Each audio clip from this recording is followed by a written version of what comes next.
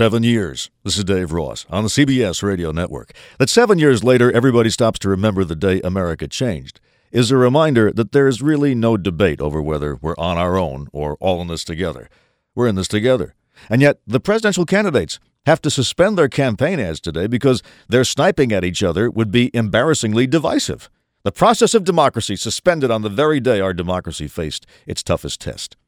If the ads are too toxic to run today, why is it okay to run them tomorrow?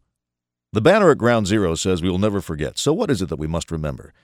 We must remember that the reason for the heroism of the police and firefighters is because every day they put the safety of strangers above their own. We must remember that the same heroism could be required of any of us as it was of the passengers on Flight 93 that day.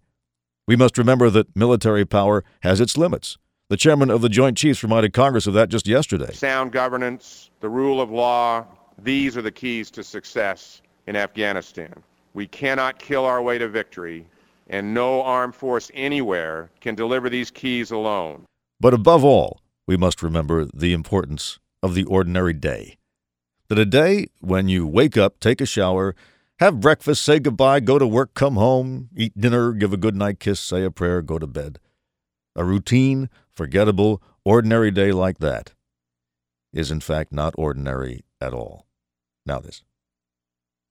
This is Dave Ross on the CBS Radio Network.